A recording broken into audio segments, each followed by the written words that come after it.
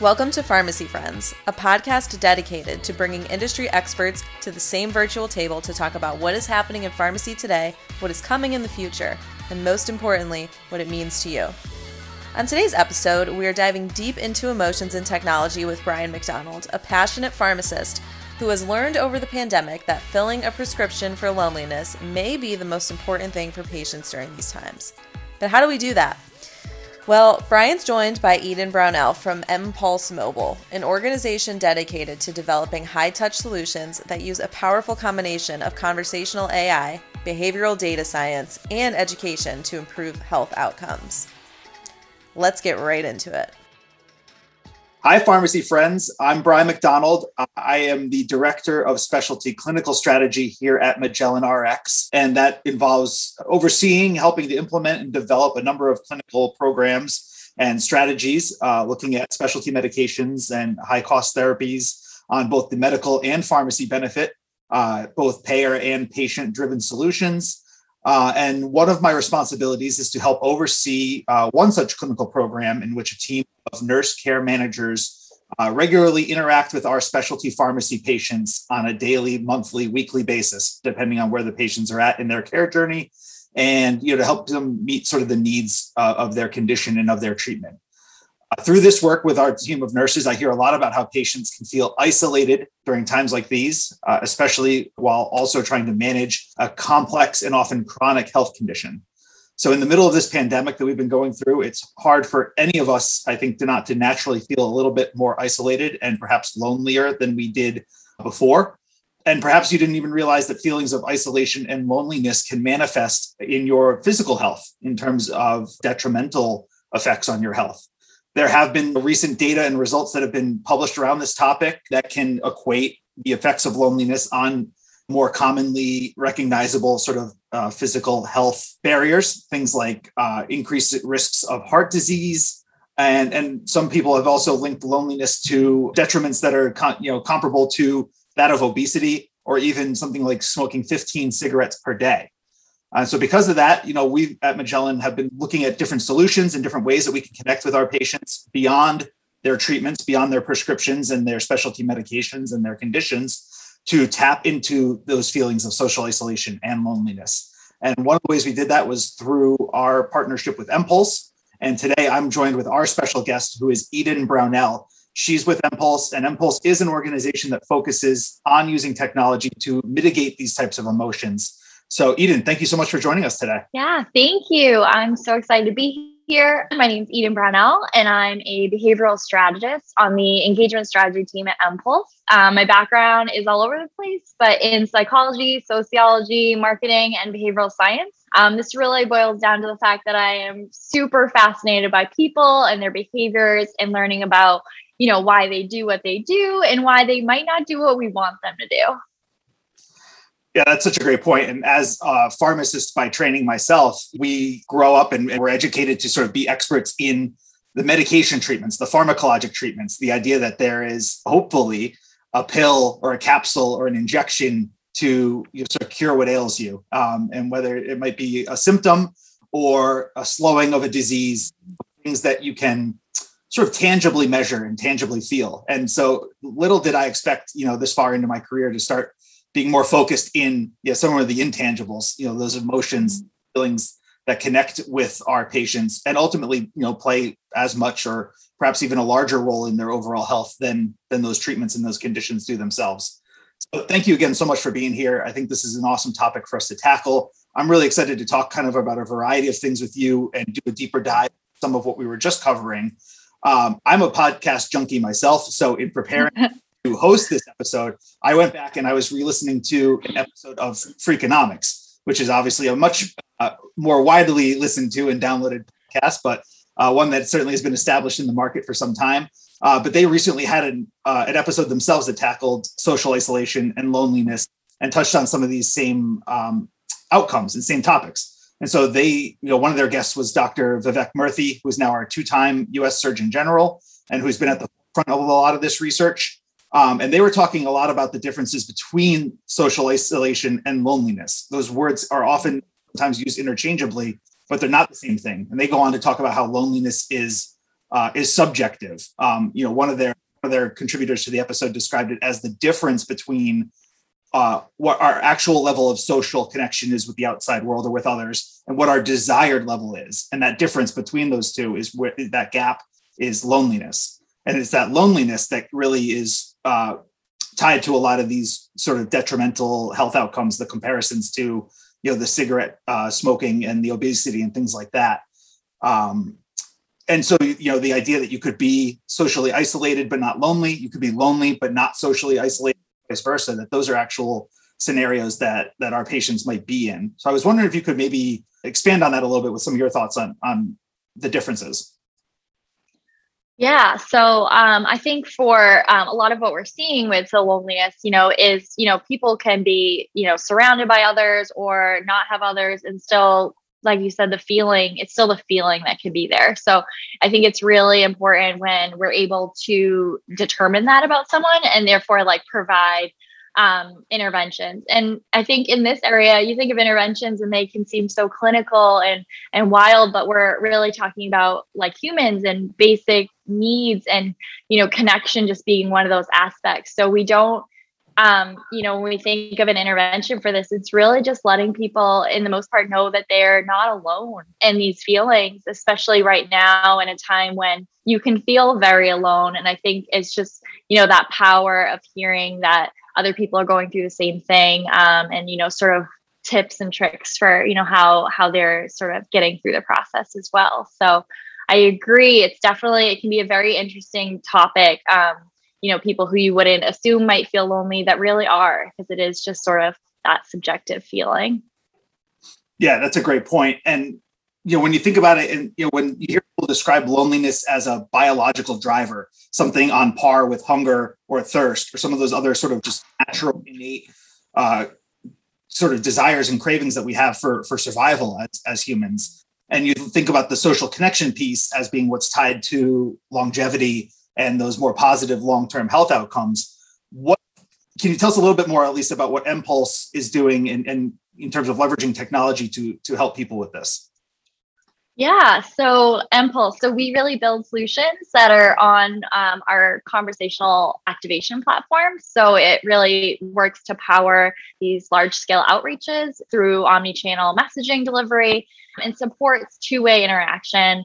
And, in many ways, more personalized content that's tailored to the individual. So a huge part of it is really, and I think you hear again and again from members, is we're really trying to respond to them and meet them where they are. So this is especially relevant with this topic because it's sort of what's going on right now. So we're, really trying to be conscious of, barriers that members are facing with their healthcare. Our solutions, you can see that sometimes a solution could be from, really this straightforward, here we go.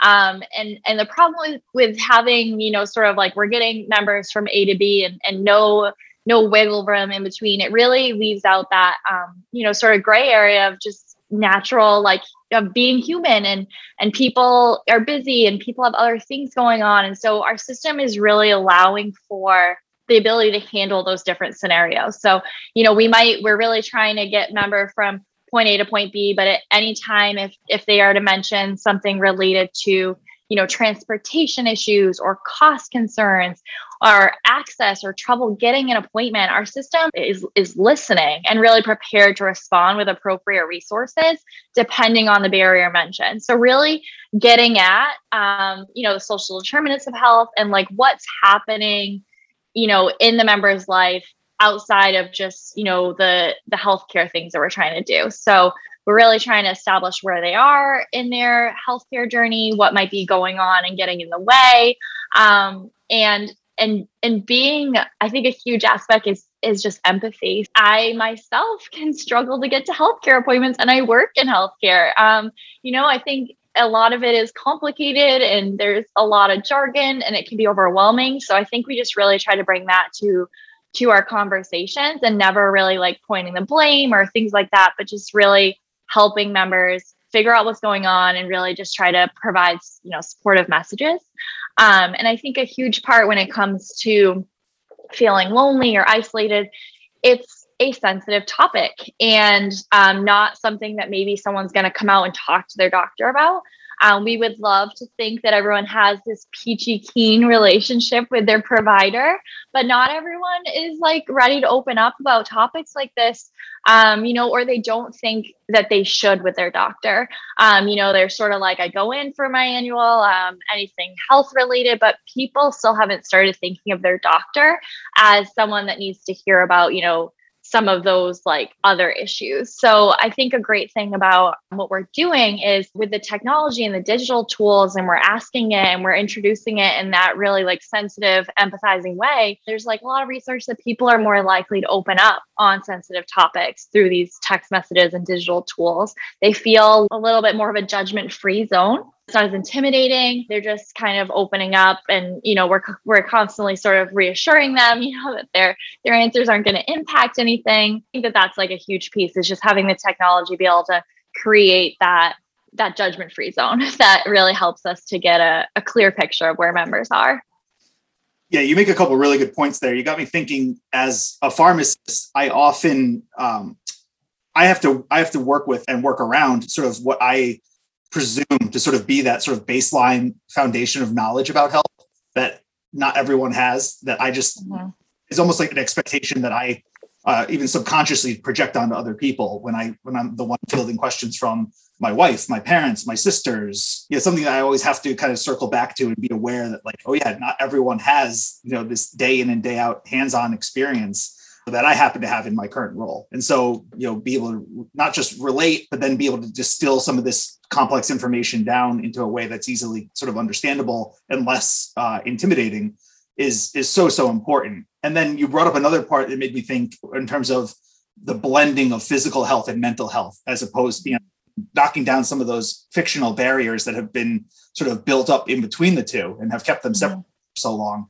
I don't know if you're a huge follower of sports, but I feel like sports has sort of done some of that recently, thinking about what Naomi Osaka has done in tennis, thinking about, so I love golf, and there's a golfer, Bubba Watson, who's been so outspoken about his mental health and how it's impacted physically and in his performance and in his daily routine. I think about Kevin Love, a pro basketball player, just as a few examples of really trying to dilute that separation that has existed for so long between what's considered physical health and what's considered mental health. Yeah. And I think that goes back to being able to deliver that message that you're not alone. So the impact that these, public figures are having by just admitting it. I think, when you're going through, I think it's, it's isolation. It's, it can be anxiety. It can be depression. There is still a stigma. I know we're all working against it, but I think when you have you have people coming out and being outspoken about it, or you can, have a conversation with a member and you're able to say, a lot of other members are dealing with this, this is how they're getting through. I think it just kind of pops that bubble of like,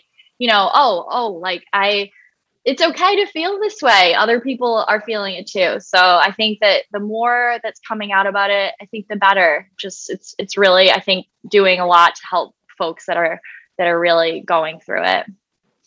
Yeah, that's a great point. Now, thinking about the technology itself that mPulse has available and that mPulse uses, when I first started interacting with the mPulse team, it was to move some of our clinical programs for patients away from the traditional modalities of, telephone outreach, snail mail letters to them, and then maybe a fax to their doctor. And then, we were able to start first with the traditional sort of text message interaction with patients, and then sort of refine that in a way that was a little bit more, two-way instead of a one-way response. But recent solutions and pilots that we've done with mPulse have introduced me to levels of interaction and different varieties of offerings that I didn't even know mPulse had available. So in terms of the technology, could you describe a little bit what it actually looks like for a person who's engaging with the platform? Yeah. So I think that this goes back to, we're really trying to meet members where they are. We're really trying to be like cognizant of just what people want right now. People are on their phone. People are still busy when they're on their phone, but they are on their phone. I unfortunately, I think for some cohorts, you are potentially able to still get through with a phone call, but I think that everything that occurred throughout COVID, the world got more skeptical and a little less trusting, in terms of like, there was a lot of spam calls going on. There was a lot of just concerns about that. So I think it's become even more tricky to try to call someone and get them to answer. If you, I know for myself, I don't even answer some of my friends' calls. I'm not a phone person. Maybe you'll catch me on FaceTime, but the world is really just, in a texting place. And so I like that you pointed out sort of the difference between one way and two way. So, it's great to be able to say to a member, hey, go do this thing.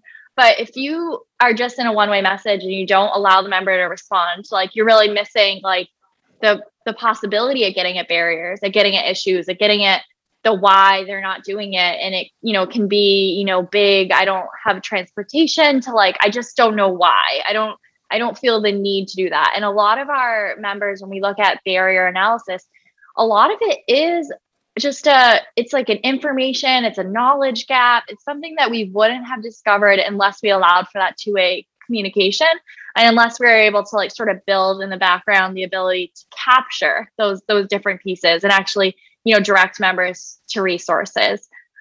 So it's interesting with texting because also if you sort of have a more limited one-way sort of connection, they've shown in research that like 75% of consumers are actually more frustrated when they can't respond to a text message from a business due to sort of those limitations and, certain kind of texting. So, if what we really like about our technology is the ability for the member to be a real human and respond as they want to. So yes, we're gonna lay out, okay, like are these 1, 2, 3, 4, are these maybe the things you're struggling with?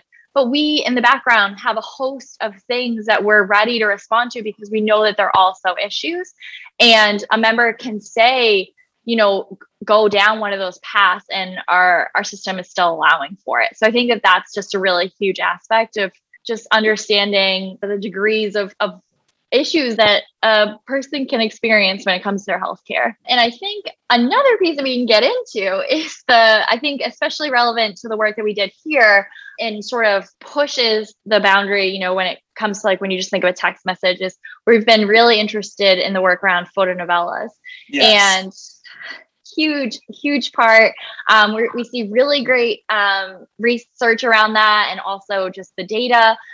So it started out of, we really see that the Hispanic immigrant population in the United States is constantly growing, being mindful of that. So there's been all this research around how photonovellas are a really great way to convey, health topics, that like a picture format or story format is going to be easier to consume and engage with. And so it's really, understanding the need for more adequate healthcare services and allow members to understand it and get that knowledge. So it's really a health literacy tool. So like we talked about before, where, we can get in our mind where, we think everyone has maybe the same knowledge that we do about health because we work in it. This is sort of the understanding that not everyone does. And so it's really meant to be a health literacy tool that can be adapted and used to increase low health literacy rates and access to care. And it's really was specifically among low income, monolingual Spanish speaking communities. So really trying to make sure, but what we've seen is that it's working everywhere. So I think it really speaks to, the changes. You see things. I mean, I think of like younger populations, we have the TikTok, we have stories on Instagram, and people are really used to, and I think hungry for that like visual communication.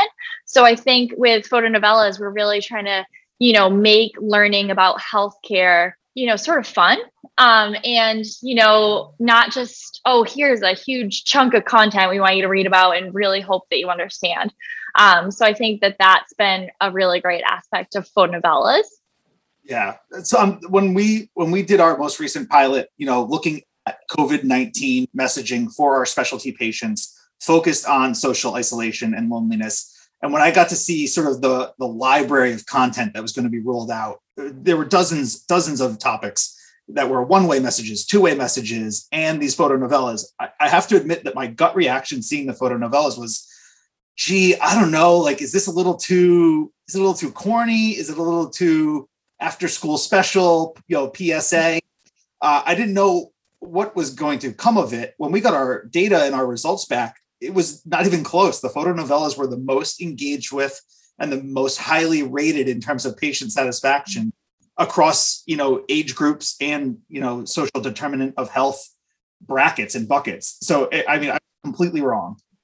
No, I think that your initial gut feeling is right. I mean, I think when I'll nerd out quick on my behavioral science, but people want easy. There's this concept of perceived effort in behavioral economics, and it's sort of the difference of the objective effort versus the subjective effort of something. And I think when you could provide the same amount of content in a just large text message, or you could bundle it up into a photonovella and it's kind of broken up and it's chunked and it's they are able to see the progression that they're making through the story, which provides them a sense of sort of accomplishment. And it's they end up they might be learning or reading the same total amount of content, but just the way that it's being delivered, they feel that it's easier. And when people feel that something's easier, they're more actually to like it. So that's, I think, just a really great part of photonovellas is that people, they don't feel that it's difficult and they're learning in the process.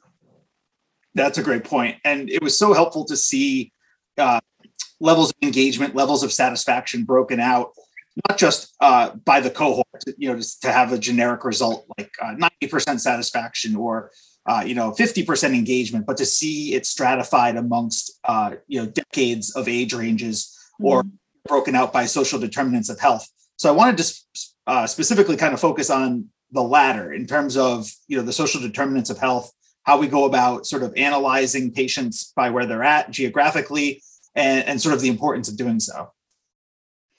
Yeah, so I think a huge part of it is we were really getting at personas for members. So based on data that we were getting in, based on what they were saying throughout the conversation, really being able to pivot and tailor the communications for those members.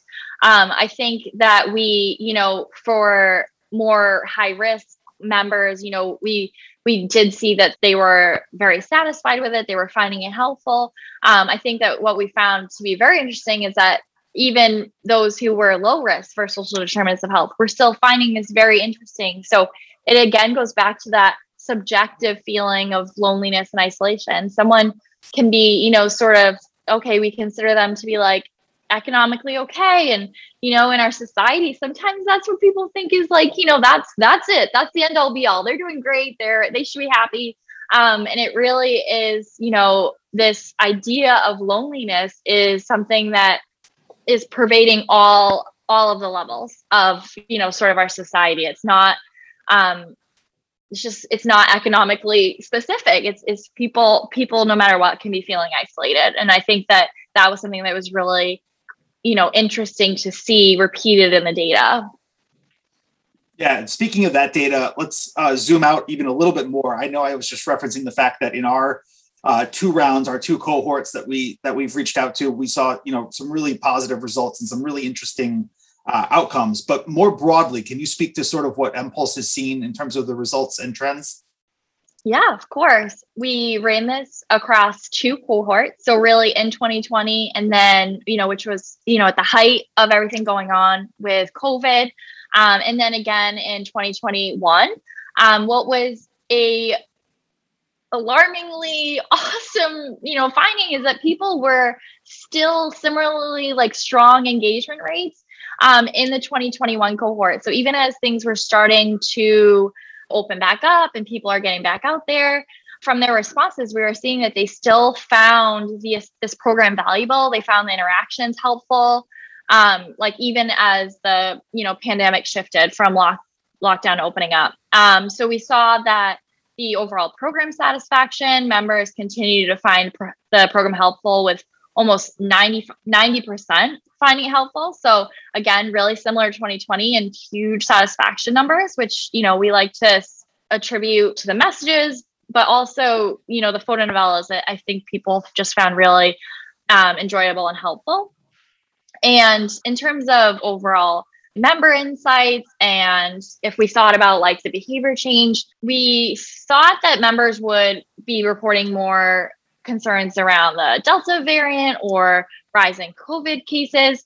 But most members were actually just talking about how they've learned to cope, how they're finding our check-ins and tips helpful. And so again, we built in these abilities to, be mindful of what's going on. We were ready to react to people mentioning those things. But at the end, they just kind of continued to show that they were finding it helpful and that they just were giving positive feedback about some of the, behavior change and tactics that they had learned when we asked them at the end of the program. It was a high engagement rate. We were at like 64%. We saw members clicking the links at about 14%. And the age band that was sort of most engaged was between 50 to 70. And again, this was super similar to 2020. And what we found interesting is that we still were seeing engagement across the other members, and they might not have been clicking as much. So I think one of the great parts is, for the younger population, in all of our programs, we have the ability to opt out. You have to give people, you see it in any text message you get, you have to have the ability to say stop at any time, and members can do that. So same thing, we always provide that out. People have to have a feeling of choice and autonomy, and they can't feel stuck. So even with the younger population, they weren't clicking as much, but they didn't opt out. And I think for us, that was another big win, because to me, it says, okay, this content's still helpful. They're still reading it. It's still on their phone. They don't want to stop the messages. They might, be doing 8 million other things and be on their Instagram and their TikTok, and they might not click through, but they're still getting on their phone and reading and not opting out. What was really great to hear is that more members were reporting really healthy coping strategies. So they were exercising more. They're doing outdoor activities, just walking, gardening, whatever it might be, eating healthier, and just like feeling happier and positive. And that was sort of at like the check-ins and at the assessments at the end of the program. So it was just really great feedback to see that, members were so involved, and they were actually, these text messages were having impacts on, their day-to-day life.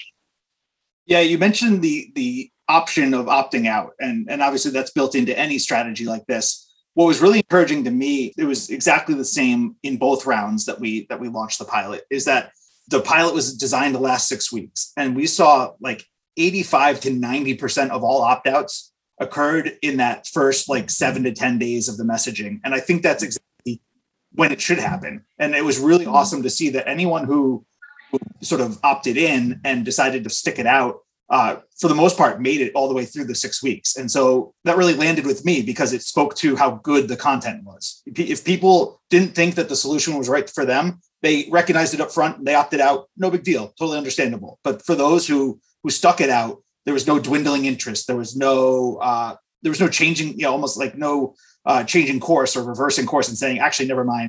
This isn't what I signed up for. No, thanks. The patients stuck it out. They went through the 6 weeks, and it was awesome to see the patient satisfaction and a lot of the subjective feedback that came in terms of the new mindfulness habits, the new routines, the new hobbies that people were trying to implement in their life. And then, even seeing specific messages from patients coming in saying it felt so nice to know that my specialty pharmacy was reaching out to talk more about just my prescription or more about just my, specialty condition, that, they really wanted to see how I was doing. And so, to get that sort of feedback, really, just warms you. And it was awesome to see. It really justified the whole approach. And it was so interesting go through round one versus round two. To be perfectly honest, when we started to do round two this past summer, I had a lot of concerns that it was almost too little too late. The vaccines had started to roll out. States were lifting some of their regulations and restrictions. And I said, sure, let's offer it. It can't hurt. But I wasn't necessarily so hopeful on what the results or the data might be the second time around. And to see that engagement was on par with what we saw last fall, to see that opt-outs were nearly just as low, that patient satisfaction was still just as high, was really compelling. And that, speaks to that these topics of social isolation and loneliness may not have been, as tied, to the pandemic, directly as maybe we thought. And maybe they're topics that are worth discussing all the time and not just in time, earth moving, changes and pandemics.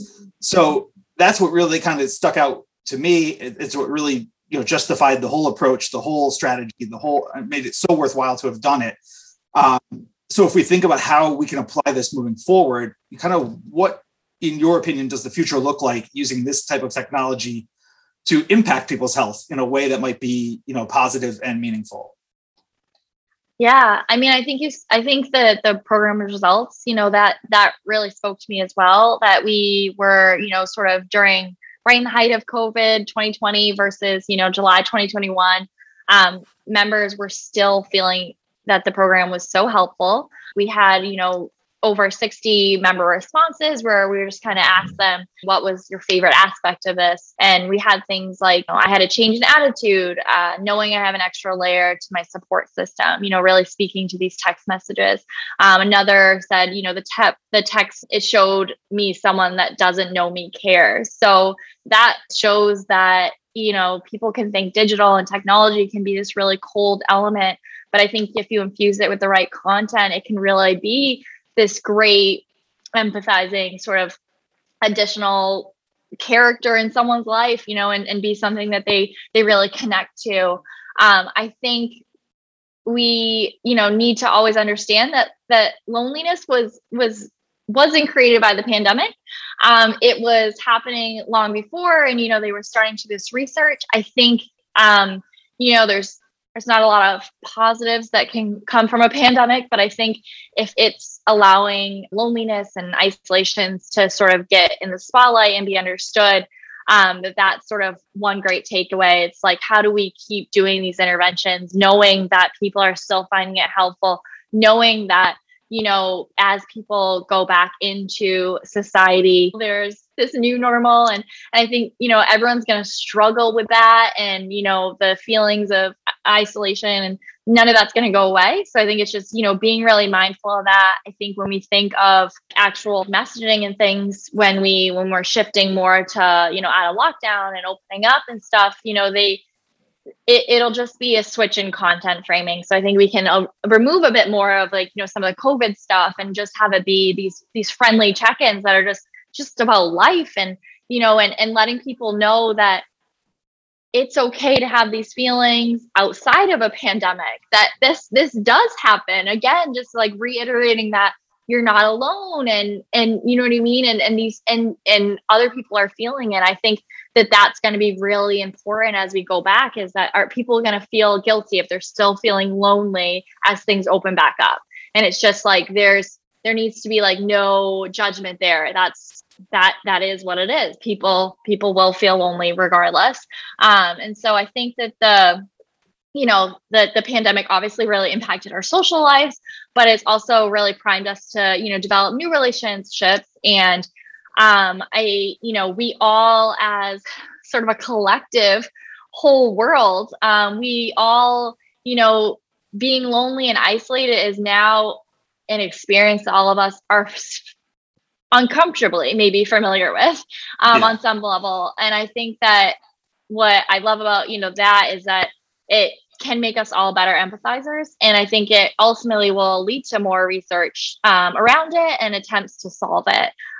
Because at the end of the day, we're all human. And, we understand now, I think more than ever, that the importance of connection and, sort of being able to, have your people and things like that. So I think these messages, I don't see an end to them in sight. I know we're constantly, we're already thinking through ways that we can, improve it and make it sort of, post COVID and pandemic, and just keep the good, happy engagement rates going.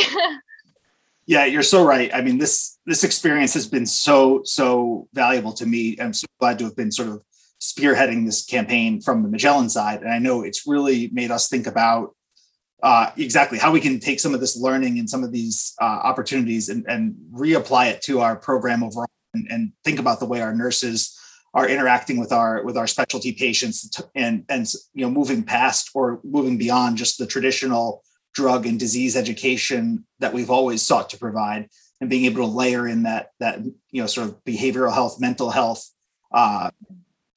topics, on top of it to make a well-rounded, comprehensive conversation with our patients.